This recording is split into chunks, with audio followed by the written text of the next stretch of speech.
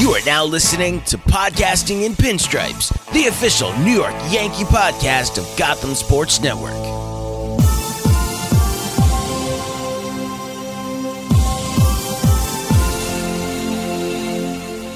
Welcome back to another episode of Podcasting in Pinstripes, the official New York Yankees podcast on the Gotham Sports Network. As always, you got Steve here with Sam. Sam, we got to stop recording every time the Yankees lose a game.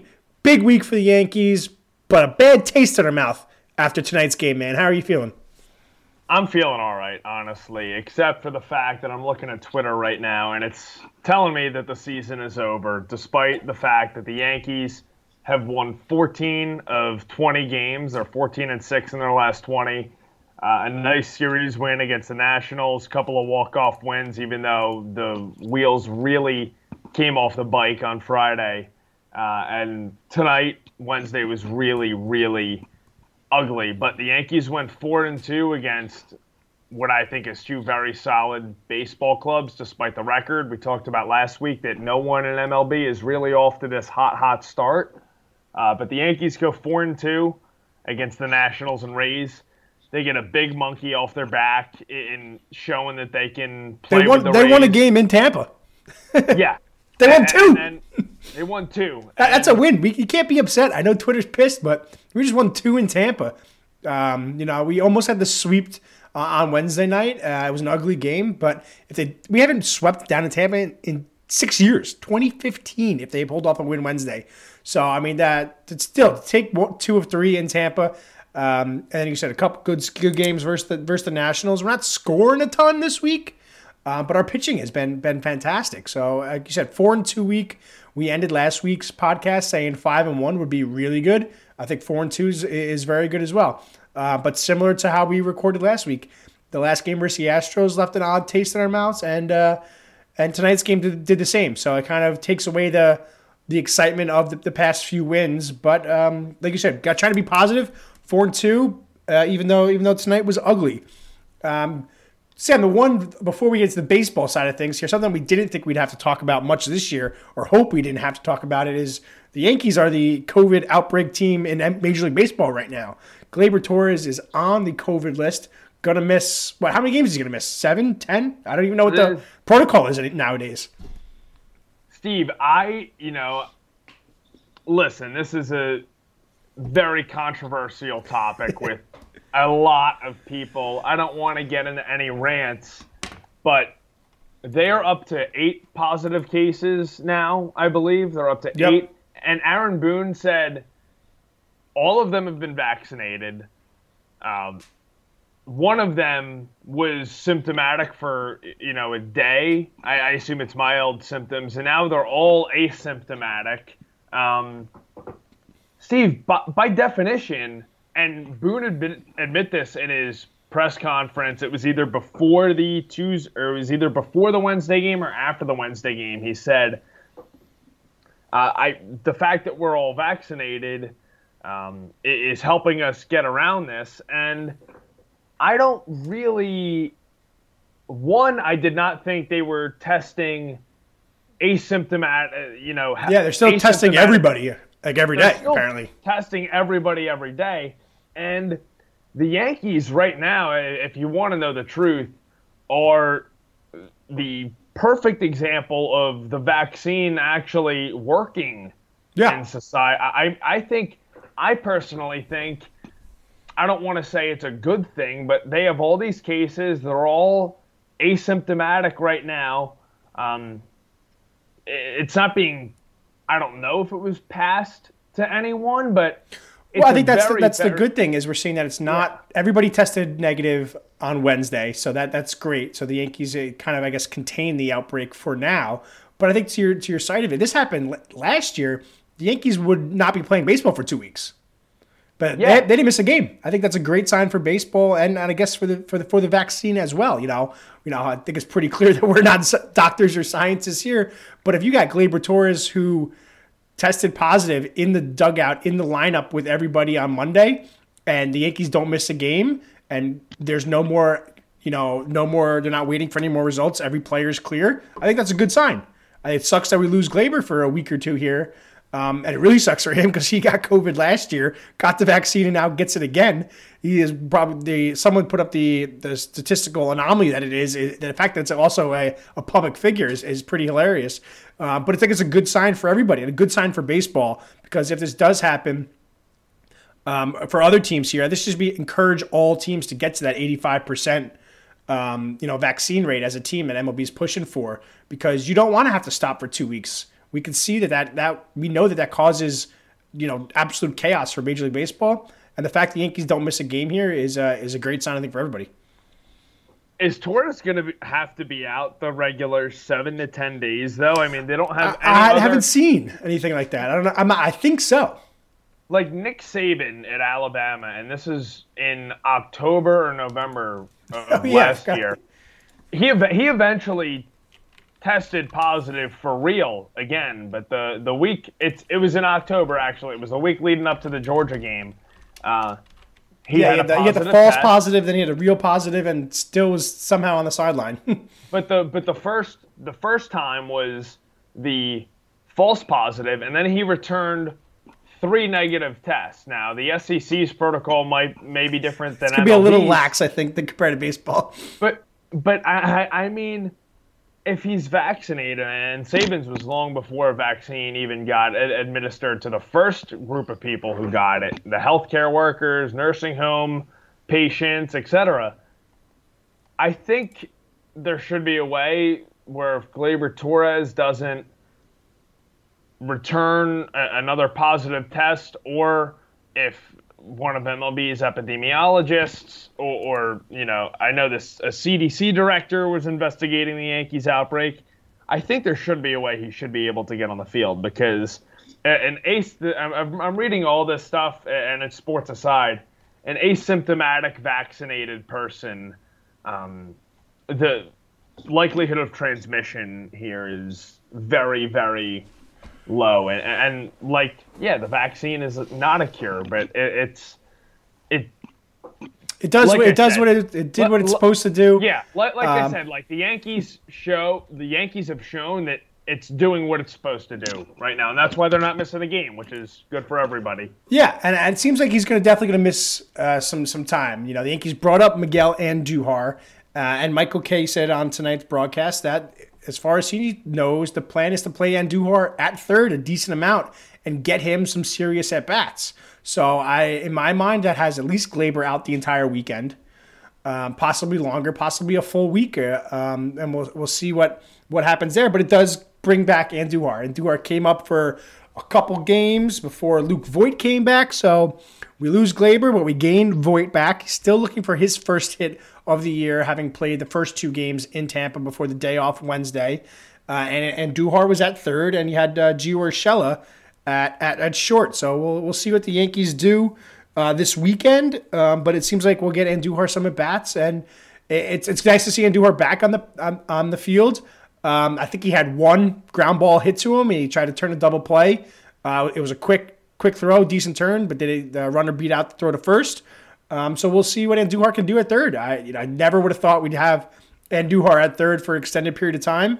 But, here we are, and let's see if he gets this weekend. He got a game at first, but it's nice to see Miggy back in pinstripes.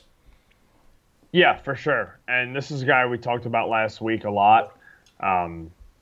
It's having him at third, it was a very, very sensitive subject on Yankees Twitter, I noticed. Yeah, I made some jokes as well. Yeah, the concern is him in the field.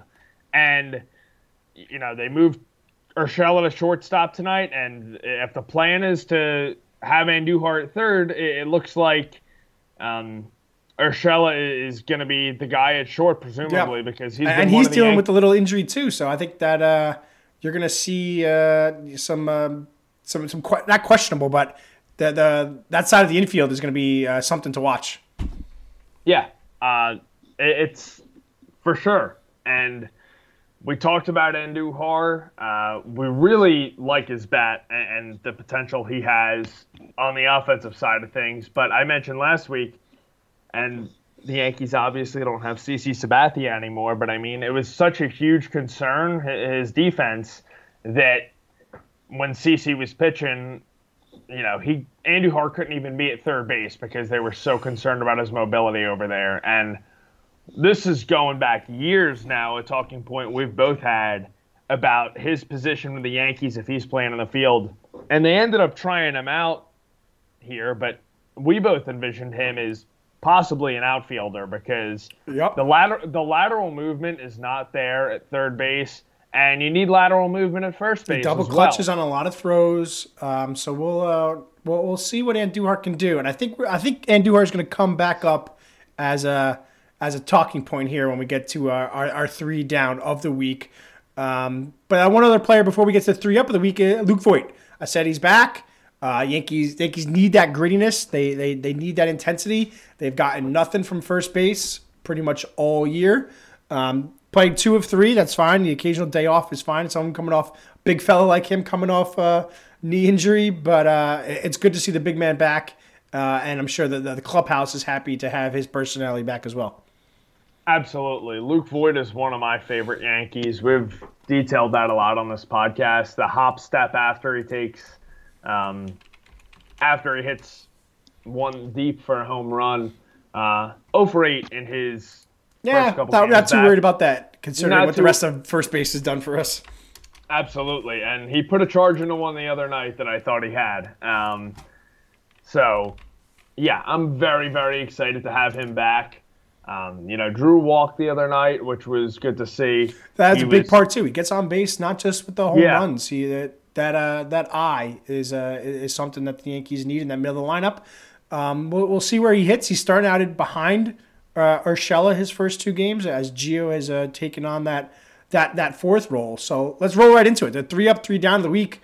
Let's start with Gio Urshela. My first up of the week. He reached base Wednesday night, extending his on-base streak to 21 games. He's playing shortstop now, so he's not just a straight third baseman. And he's the cleanup hitter for the Yankees for the foreseeable future. So some good stretches from Gio. And you got to hit late in the game to keep that streak going. But if you're going to be a cleanup hitter, getting on base is good. Getting on base 21 straight games for a team like the Yankees that is struggling mightily to get on base, even despite their wins, is good for Gio. Yeah, several multi-hit games in the last couple of weeks. He's really, really hitting the ball well, extra base hits. And I was talking with a couple of people this week. It's really just amazing to see this guy's journey. Brian Cashman getting him for cash in a trade, and it's a credit to the Yankees scouting department that they really just saw something in a guy in his late 20s, and he's taken on that third base role since 2019. When Miguel Andujar was injured early in that 2019 season, after a year where he put up, nearly won Rookie of the Year, Ohtani beat him out, but how he just came in and he had a nice 2019, and we were like, oh, okay, maybe this is just a lightning in a bottle a little bit, and then he continued it last year in the shortened season, and it's continuing this year, and it's a great thing to see because he provides great defense. He's shown versatility to move over to shortstop, even played some second base a little bit. So this guy's becoming one of my favorite Yankees as well. And I really, really like when they get these guys that 2 teams, cast away like the Blue Jays and the Cleveland Indians did with him. Because he's found a home in New York, and he's become one of those guys that you want up in a situation. When you ask Yankee fans, they'd probably say LeMahieu, and as would I, but this guy's right up there as well. When the Yankees need a hit, he's always coming through as well. Yeah, and it's pretty incredible. I think a lot of the Yankees get bashed pretty often for like their hitting approach is terrible. They just go for the long ball and all that stuff. And I get it makes sense when you're talking about guys like Stanton and Judge and Gary, long ball hitters here. But how about we talk more about what the Yankees did and told Gio Urshela?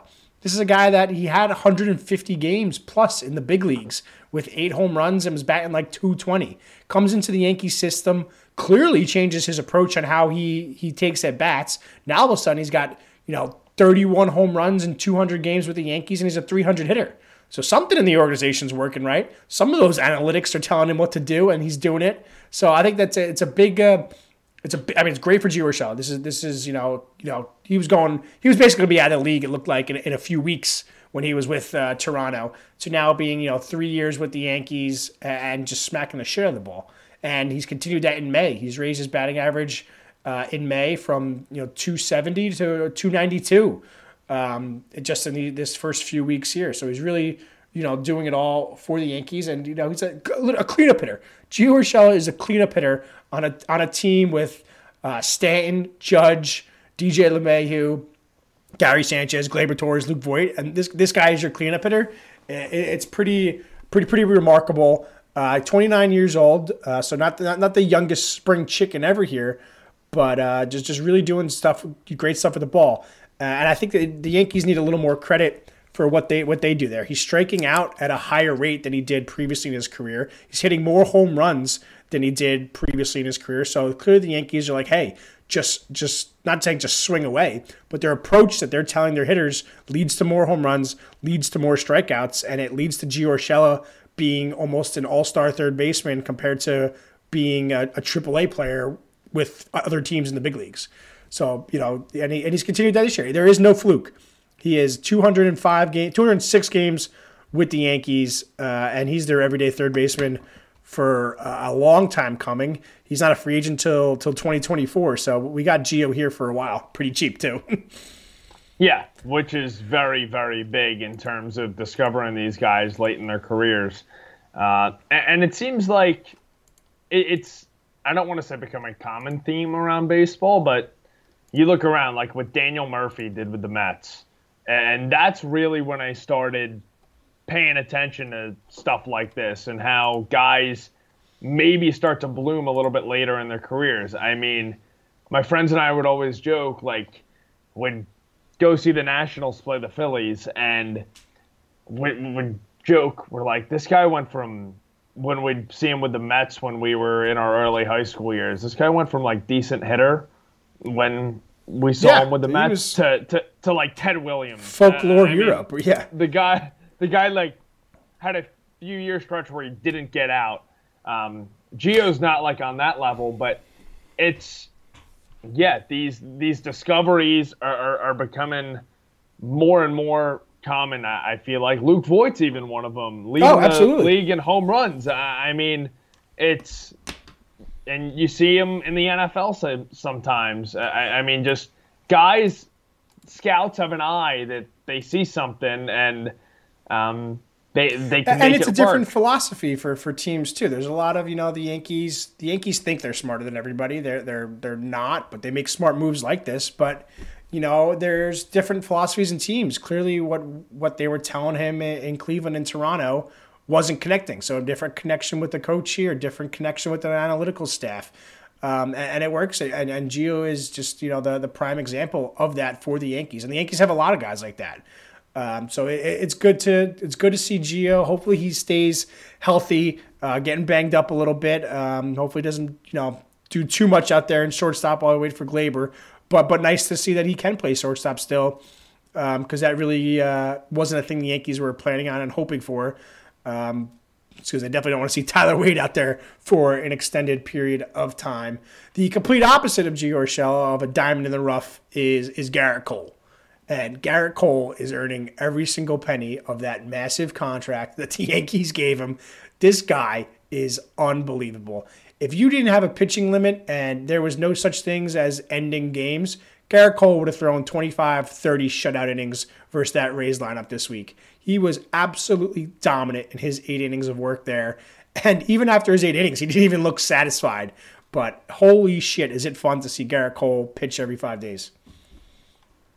Steve, I was texting a friend last night, and I literally texted him, this guy pitches for the Yankees every 5 days for like the next decade. And I don't want to get too ahead of myself, but it's kind of just watching him, and I am a big advocate against long, big contracts for pitchers, but Cole kind of feels like the exception to the rule, like Max Scherzer was with the Nationals, because, these guys have great mechanics. They have a lot of other stuff besides relying on a fastball, and that's what I get when I watch Cole. It looked like those Rays hitters did not have a chance against him, and it's looked like that in several starts so far this season. He started 8 games. He's let up no runs in 3 of them and gone at least 6 innings in all of them. Double-digit strikeouts in all but 3 of those starts. I mean, the swing and miss stuff is there. He's only let up 3 home runs in 52 and 2/3 innings as well. And, Steve, I talk about this with every pitcher, it feels like. I'm sorry if it sounds like that I'm a little bit of a broken record here. But can you believe this ratio when I read this to you in 52 and 2/3 innings? 78 strikeouts to 3 walks. It's incredible.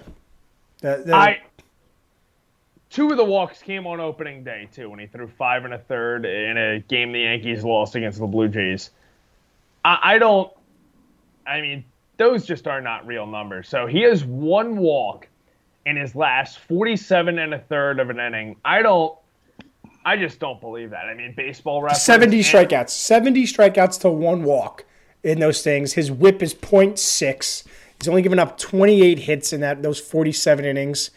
And the Yankees are 5-1 with a 1.14 ERA. His ERA on the whole year is 1.37. It's Cy Young stuff, like clearly Cy Young stuff. I was pretty clear that I bet Garrett Cole to win the Cy Young early this year. And DraftKings has already given me opt-outs. They're like, hey, do you want your money plus some back just to cancel this bet? Because they know they're fucked. They know the Cy Young is basically locked in as long as Garrett Cole can stay healthy, because he is just dominating. And it's great to see that he's doing it against, we talked about this with Kluber last week, but you got to do it against tough competition here. And the Rays, look, they're not the same Rays as they've been the past few years. Their lineup actually is pretty atrocious when you look at it. But to do it in Tampa, put up 8 innings, it was 107 pitches, just straight dominance from Garrett Cole. It's must-watch TV. There was a lot of talk, reminiscing about Matt Harvey Day for Mets fans here. Well, it's Garrett Cole Day, and when Cole Day is on, the Cole train's on the mound, it's buckle up and get aboard and get your ass in front of a TV, because it's pretty remarkable. And like I said, in 8 starts, he's got a 2.8 WAR already on Fangraphs. So he's already given the Yankees 3 wins in his 3 wins above average in his 8 starts here. You want to do some math here. He's got on pace for like a 7-8 win season with for WAR and a Cy Young, and that's what you need. Are we talking about MVP? Maybe MVP. That's interesting. I think, as typical, we often forget what Mike Trout is doing out west. So it will always be Trout's to lose.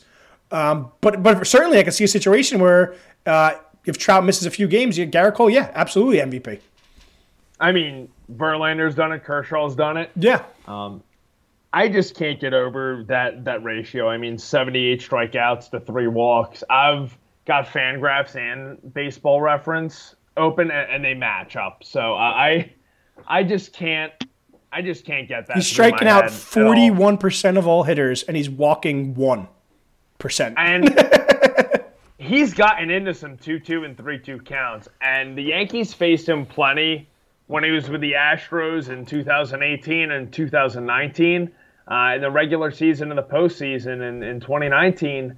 And I was texting my one buddy on Wednesday when he was starting, and I said, what he's doing to these hitters in 2-2 and 3-2 counts, it's why I said all the time when the Yankees were facing him to just try to get something early in the count and get on base, because what this guy does to you when he gets learns you deep in the every count, pitch. It's insane.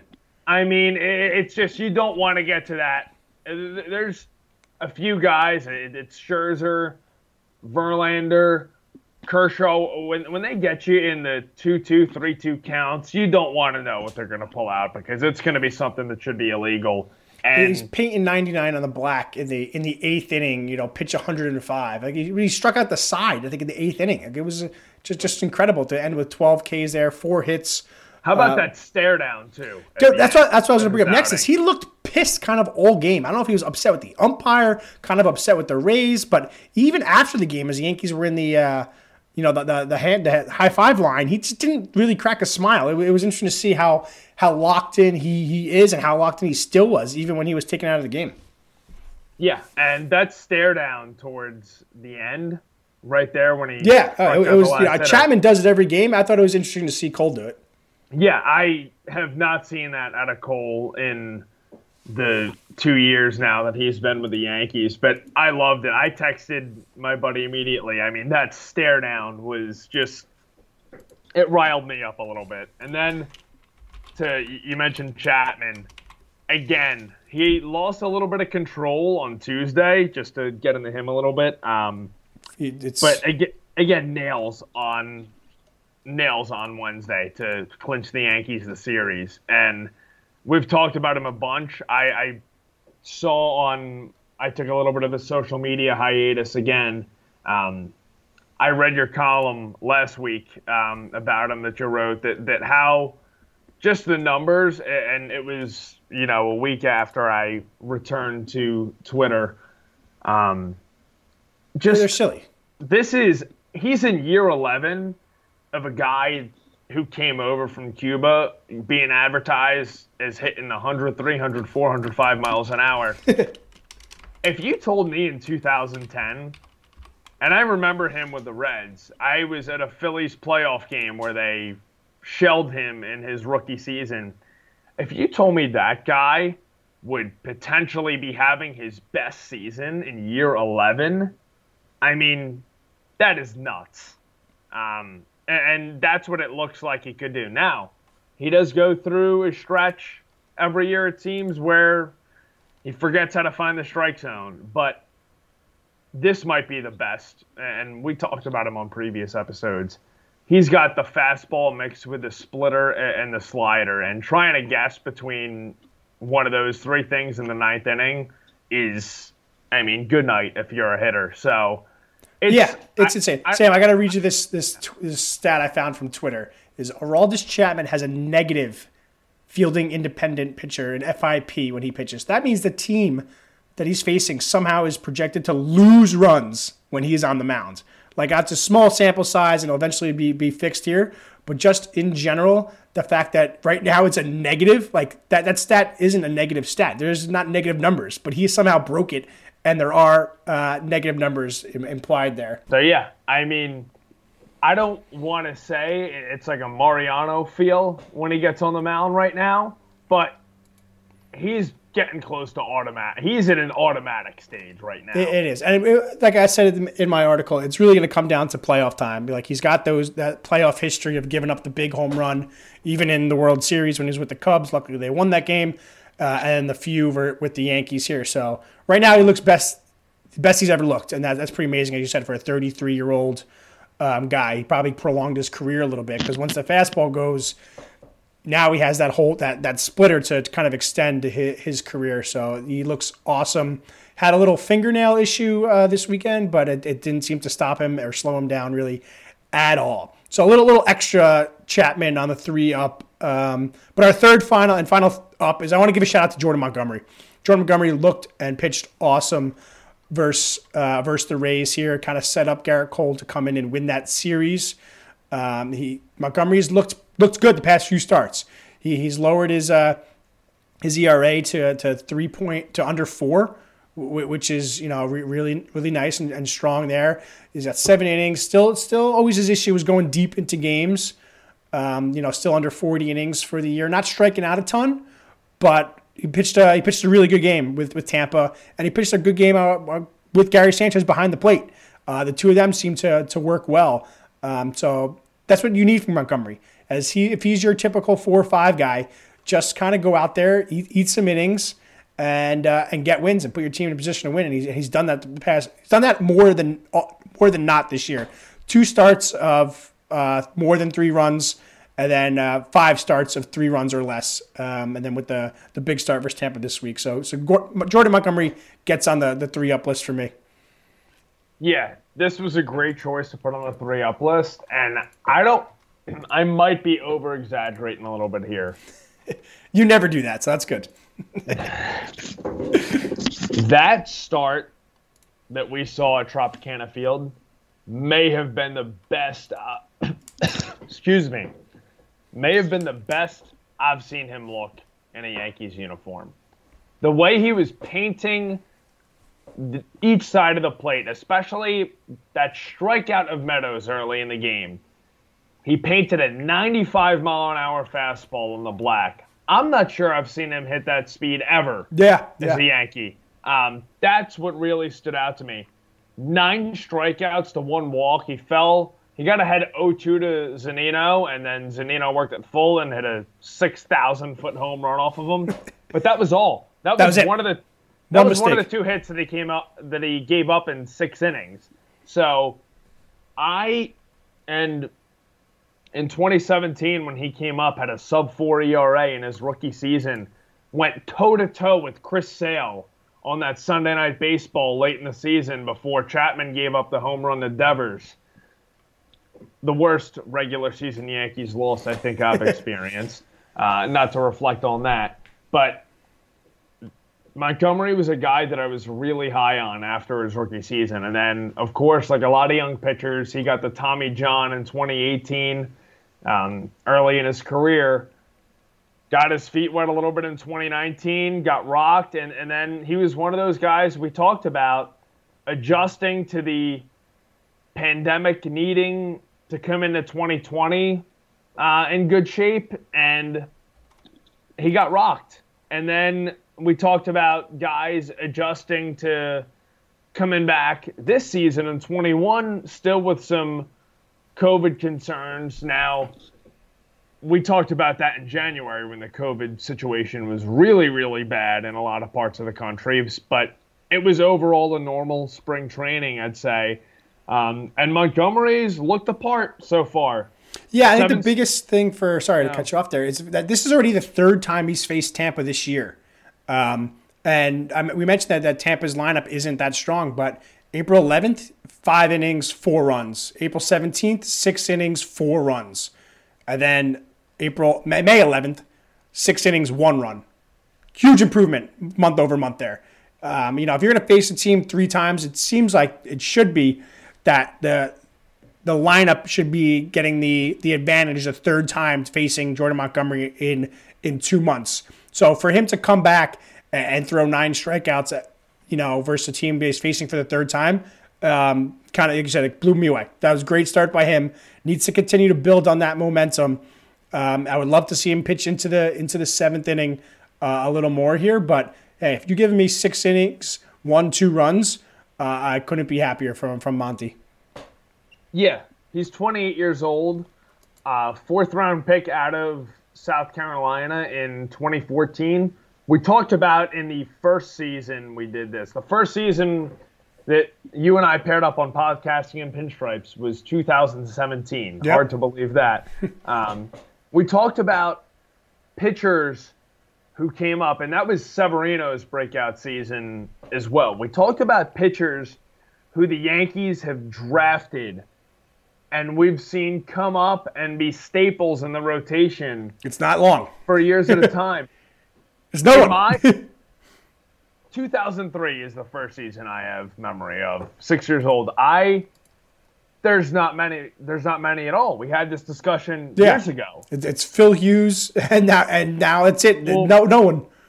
I mean, like 5-6 years, a consistent starter throughout their, rookie contract years into arbitration. And Montgomery, I said a bunch of times that year, has had the shot to be that guy. And yeah, that was the best I've ever seen him on Tuesday night against the Rays to open this year in a huge spot, by the way, in a huge spot to open a series against a team that has dick slapped the Yankees. We were 1-5 against them, and now we won 2 of 3. And Monty really set the tone for the series, even though we didn't get the sweep there. But you knew once Cole coming on the mound that, hey, this is a series win in Tampa. So yeah, I agree. It took the pressure off of losing Wednesday night, because if the Yankees split those first 2 games and then we got our asses kicked like we did on Wednesday night, completely different tone for the next few weeks probably for the Yankees in my mindset. Yeah, absolutely. And like I said, I'm not a big, I don't want to say Tuesday was a must-win game for the Yankees, but I will call Tuesday's game that Montgomery pitched, again, the best that I've ever seen him in a Yankees uniform. I will call Tuesday's game, going into it, the biggest game of the season to date. Given the Yankees, well, I'm not a big, must. Like I said, it wasn't must win or whatever. But to date, I believe that was the Yankees' biggest game of the season. And it's good, and it's great to see that Monty was the guy that was able to do it. So we'll keep that going there for him and with his next start. All right, so recap 3 up: Garrett Cole, Gio Urshela, and Jordan Montgomery with the extra spice of Aroldis Chapman. As always, that means there's 3 down. I'm going with my first one of Kyle Higashioka. While we like to see what Kyle's been doing, he got 5 home runs on the year, kind of playing a full almost platoon with Gary Sanchez, playing almost every other day here.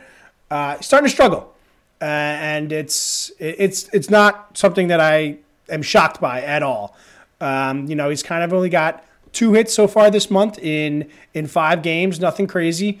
But, there was a time where he was batting .320, and we were like, holy shit, did Higashioka just ruin Gary Sanchez's chances of ever being the Yankees catcher?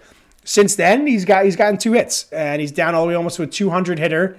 And that's kind of what we've learned to see from Higgy as the years go on. He's going to strike out, he's not going to walk, and he's got some power. Calls a great game. The Yankees are doing very well in the games that he pitches, but he's struggling right now. And I think if we're going to bash Gary every week when he has a bad week, then we need to bash Kyle when he has a bad week, and he had a bad week. Yeah, he did. We've been on the same page when it comes to Gary or Austin Romine or Kyle Higashioka for a couple of years now. These guys are Higashioka and formerly Romine were good in limited roles, but the starter potential, the 30 home run potential that we've seen Gary Sanchez get to in 2017 and 2019, those guys don't even have close to that, and they get exposed in a bigger role. And that's why they're backup catchers. I'm not gonna say Higashioka is getting exposed right now in several games, but you just see the difference in the few catchers that I mentioned. And Kyle Higashioka is 31 years old and took 8 or 9 years to get up to the major leagues for a reason. There's a reason for that. I'm not gonna say he's not good, but it's. Look, if you're going to be, if you're going to strike out 2 times a game and not make an impact on the game, then I want Gary back there. I'm fine. Look, Kyle has earned the right to at least get some at bats here. But if it's 50-50, I don't know. You got to ride the wave, and it seems like that's what maybe Boone's going to do here, because Gary got two nice hits on Wednesday. I'd like to see Gary get a few starts here in a row. We know Kyle's going to catch when Cole is starting here. If it's a 75-25 or 60-40 split, however they do it, it might work out. But it also is going to mean that we're going to go through some struggles where one catcher's playing better than the other, or both catchers are completely sucking. And for the month of May, Higashioka has sucked. So we'll keep an eye on that. And see where that goes. But, if you're going to bash Gary, you're going to bash Kyle. So I think you got to be fair. I think if we're anything, we're a fair podcast. So that's one position in general. The catching position in general is kind of stunk. So that you'll sense a theme here on the 3 down with our next person of Brett Gardner, and you can loop in Clint Frazier. In general, left field has stunk for the Yankees, and we might see more of both of those because Aaron Hicks seems to be nursing a wrist injury here. So if you get Brett Gardner and Clint Frazier out in center and left, it might have fans screaming angry words about that Mike Tauchman trade. Yeah, for sure. And we talked about this a couple weeks ago. How bad would it be if the Yankees had to use trade chips for an outfielder? I mean, Yeah. Nobody wants to do that. And I don't want to say we're in automatic out territory with these guys, but Brett Gardner is hitting 188 on the season. There's nothing exciting when Brett Gardner comes to the plate. Like, I'm sorry. I like Brett, you do this to me every year, and you sometimes get hot, and you've been showing more power as you've been getting older, but you're killing me right now. You're looking like you're 37 years old, going on 60. I mean, Clint's hitting under 150. I know, it sucks. Like, what are you going to do with both these guys combined? They're hitting 165. That's what to tie into earlier. If Miguel Andujar gets a couple games at third base and gets some hits, do you throw him out there in left field?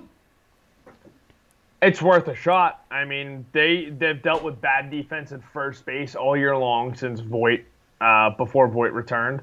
And they're playing Andujar at third base, which he's obviously a liability there. And it was spring training last year or the summer camp 2.0 where Andujar, I was reading, looked a little bit better in left field. But yeah, we've if Andujar can show that he can hit like we know like we've seen before, then you got to give him a couple games out in left field. You can't just send him back to the minors. I know you want him playing every day, but Brett, it can't be. The defense isn't there. The speed's there. There was a play today where it was a kind of a no man's land play, but Brett of old would have made that play in center field. And if he's playing center field, and you got Clint in left field, just the two of them combined are struggling.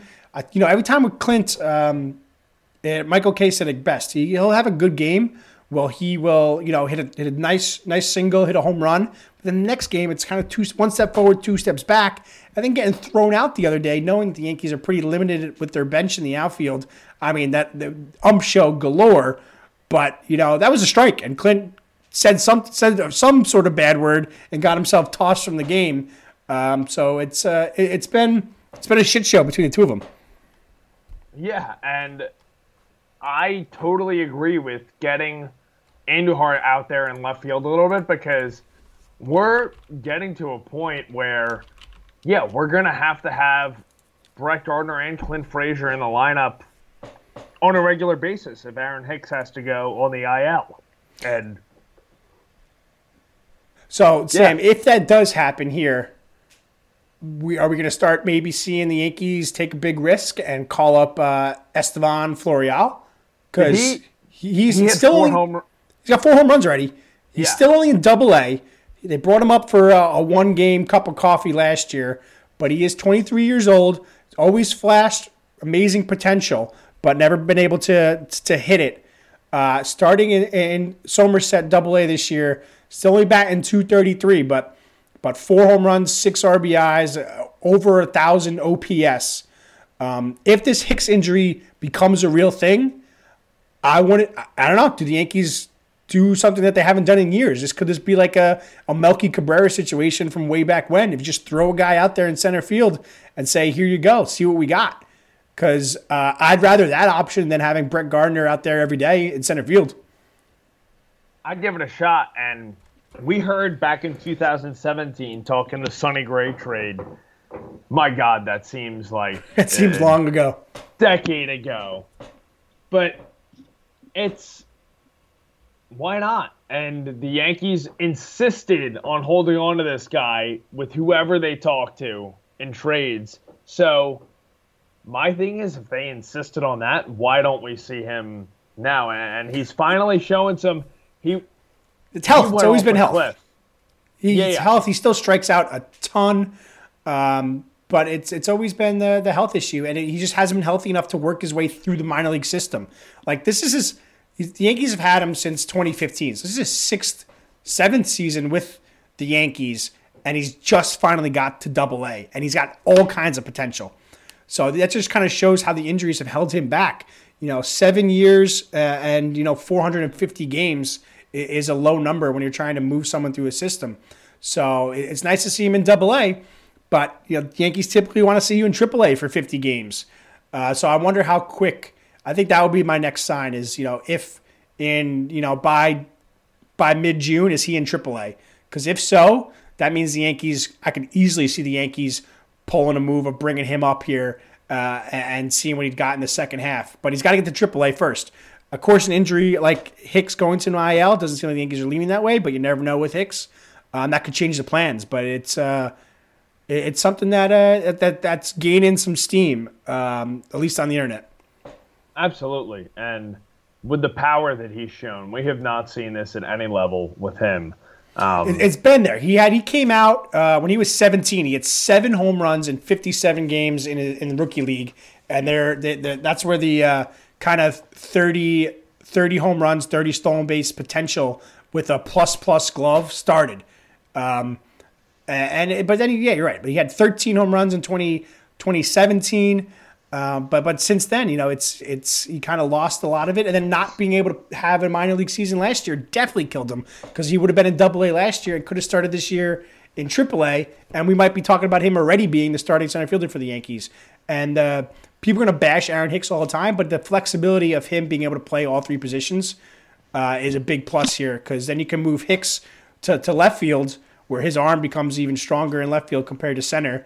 And then you figure out what to do with Brett Gardner. We saw the Angels dump Albert Pujols, a Hall of Fame player here. I don't think the Yankees would ever dump Brett Gardner, but it's not going good in left field, and there might be changes coming. And maybe a roster spots could open up because the last guy on my 3 down list is Mike Ford. Once Luke Voit shows he's fully healthy, I don't see a need for Mike Ford to be on the Yankees roster at all. No, absolutely not. You're right. I mean, LeMahieu can move over to first base, and usually teams... And if Andujar's up... Usually teams, have potentially, a first baseman type designated hitter. I mean, Mike Ford plays first base only. If he played outfield, too, with the Yankees' injuries... imagine Mike Ford playing the outfield. I want to see it now. He pitched for us. If he was that type of player, I'd entertain putting him in the. If he played outfield and first base, it would be one thing. But yeah, he looks so lost at the plate. He's got 4 hits and 42 at bats. It's not great. It's 2 of them are bombs. I'll give him credit. We know he's got power. But, he's not. He hit a ball on the nose today right at a guy, but he kind of hits into the shift often. Got the start here for Luke Voit just because, resting him coming back from injury. But you're going to need to give me a good reason why this guy is on the Yankees roster come June. Yeah, and in 50 games in 2019, I mean, he showed us a lot of potential. I mean, he had 12 home runs, hit almost 260, had a 910 the pride of Princeton OPS. I mean, the OPS was high. He got on base 35% of the time, but he fell off last year. Everybody gets a mulligan for last year, though. But yeah, in 42 at bats this year, it has not been pretty. And I get not getting regular playing time is tough, but. Yeah, there's not going to be a need for him on the Yankees roster once Voit shows he's healthy and puts a charge in him a couple. There's no versatility there. He's a lefty bat, but who cares? The Yankees have shown they forcing a lefty in the lineup is worse than having an unbalanced righty lineup. So we'll see how long he lasts. I think there are options. Again, same with plenty of opportunity. I think in the overall on the 3 down list, I think it just kind of shows that there is opportunity for Miguel Andujar to stick on this roster. He just needs to hit and prove it. Just not be a complete fool at third base. Show he can handle the glove at first base if needed, and possibly be an emergency outfielder. Plenty of opportunity for Andujar. So that's what kind of I want to see the next week. If he's getting at bats, I need to see Miguel Andujar take this roster spot and hold on to it, even if it's in a non-everyday role, because the Yankees still are struggling putting the ball in play, as we witnessed on Wednesday, even with Andujar in the lineup. So we'll kind of see if the playing time comes. We'll see if Mike Ford gets any playing time, and we'll keep an eye on the disaster that is the left field. It's crazy. The Yankees went 4-2, and then you look at the bottom of the lineup. We're seeing a lot of games where it's Mike Ford, Brett Gardner, Kyle Higashioka, Gary Sanchez, and it's just ugly. It's just ugly. But they're winning games somehow. Yeah, automatic outs. Room for improvement, I guess, in the positivity, we'll say. Yeah, for sure. But like you said, automatic outs in that part of the lineup sometimes, which is unfortunate to see. But yeah, I want to see Andujar take that roster spot too, because if he can show he can play a couple of positions, and he's got that beautiful helicopter swing that we love, that can send some balls out. Start getting on base here. The bottom of the order doesn't have to be special. The Yankees have done a pretty solid job of raising their on-base percentage the past 3 weeks. They're now 8th in Major League Baseball with a .317 on-base percentage. They were down in the 20s early on when they were struggling. The Yankees, it's not crazy. Get on base and hope you hit a home run. You're going to win the game. So let's see what happens there. I mentioned the home runs. The Yankees are 4th in the league with 48 home runs. They are 6 behind the Atlanta Braves.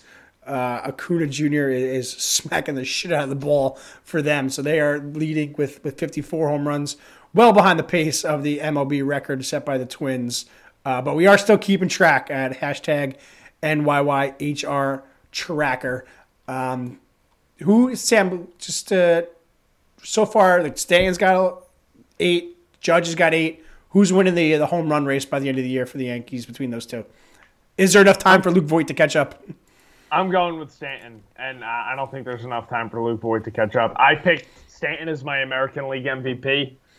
Again, the haters were very, very loud over that one. Heard a lot of flack from that one in the group message. The Yankees group message that a couple of my friends and I have. I am sticking with Stanton because he's going to get on. We got an appetizer last week, but I think once this weather starts heating up in June, Yankee Stadium, ball starts flying out, I could see him going on a ridiculous 8-11 games or something like that. Maybe a couple of those stretches. Judge hit a nice deep one in Tampa to start the game. I love seeing Judge just such an easy swing, and he sends the ball 400 feet to dead center, where compared to Giancarlo Stanton, it looks like he's going to, it's scary. It's violent, to say the least. So Stanton has 9, Judge has 8. If we want to combine catchers, Higgy and Gary got a combined 9. So the catcher position actually has got 9 home runs. Maybe we'll start looking at it like that. Let's start combining it to Kyle Sanchez instead of as individual players here, and see what their numbers are looking like for a full season, instead of going back and forth about who's the everyday catcher. Yeah, and I'm going to give the loudest knock on wood you'd ever hear right now, Steve. I'm not going to wake your baby up, I promise. But I mentioned to somebody the other day, we have not had an IL stint from Giancarlo Stanton or Aaron Judge on May 13th. It is good. It is good. Knock on wood. Yeah. Knock on wood. No, you can wake the baby up for that. Who knows how important this is? But no, that is one thing, knock on wood, that has been the biggest surprise to me in this Yankee season right now, because, I'd have put a lot of money on one of them being on the IL. At least by the end of April, but they're doing right. The Yankees are 20-17, 2 games back of the first place surprise Red Sox, who are still playing pretty well. Coming up this week, 3 more versus Baltimore. As always, take advantage of Baltimore, get the wins. Got to be a sweep every time. They haven't been able to do it yet. They won 2 or 3 early in the year, then they split a 4-game series. They're back in Baltimore. Friday, Saturday, Sunday. You need to sweep there again. And then you go on the road for 4 in Texas. So a very, very winnable week again for the Yankees here. We hoped for a 5-1 week with the Nationals and Tampa, and they went 4-2. These two teams are not good compared to those two teams. 6-1, right? You got to go 6-1. Took the words right out of my mouth, Steve. I want to sweep the Orioles, and then I mentioned it last week, and I will be in attendance for the Phillies games that they just announced are going to 100%. June 12th, 13th, weird 2-game series versus Phillies. Saturday and Sunday. Yeah. It's weird. But 100% capacity allowed in Philly for the Yankee series, which is, no surprise there that they waited for the Yankees they know they'll sell those out. Oh, yeah. But, after the Orioles, the Yankees will play in a stadium that allows 100% capacity for the first time this year when they go down to face the Texas Rangers. And with the Yankees fans down there, I think you're going to see it close to 100%. And maybe, we're in May right now. A lot of people taking vacation time. I wouldn't doubt that you have some people. Yeah, even with the limited seats in Baltimore, I think that's going to be a lot of Yankee fans as well. It's always kind of been referred to as Yankee Stadium South, Fenway South, poor Camden Yards, because it's a great stadium to watch a game at. But usually it's filled with more visitors than home fans. Oh, yeah, all the time. My sister's actually graduating next weekend, and I was hoping they were home. But the graduation is at M&T Bank Stadium, home of the Baltimore Ravens. Oh, nice. Yeah, that's pretty cool. Yeah, so they bought that out or rented that out to do the social distancing thing. And I wanted the Orioles to be home because up until today, I was originally not allowed to go to the graduation. So there you go. That's fun. Yeah, it would have been nice to catch a beer in a ball game at Camden Yards. Always a fun spot there. The Yankees Sunday will face John Means, who threw a no-hitter a couple weeks ago. Then I followed it up with a good start versus the Red Sox here. Seems to be by far the best pitcher for the Orioles. So we'll get him versus Monty Sunday. So that'll be a good test for the Yankees and for Jordan Montgomery to back it up, because he'll be going against a pitcher that seems to have figured it out of late.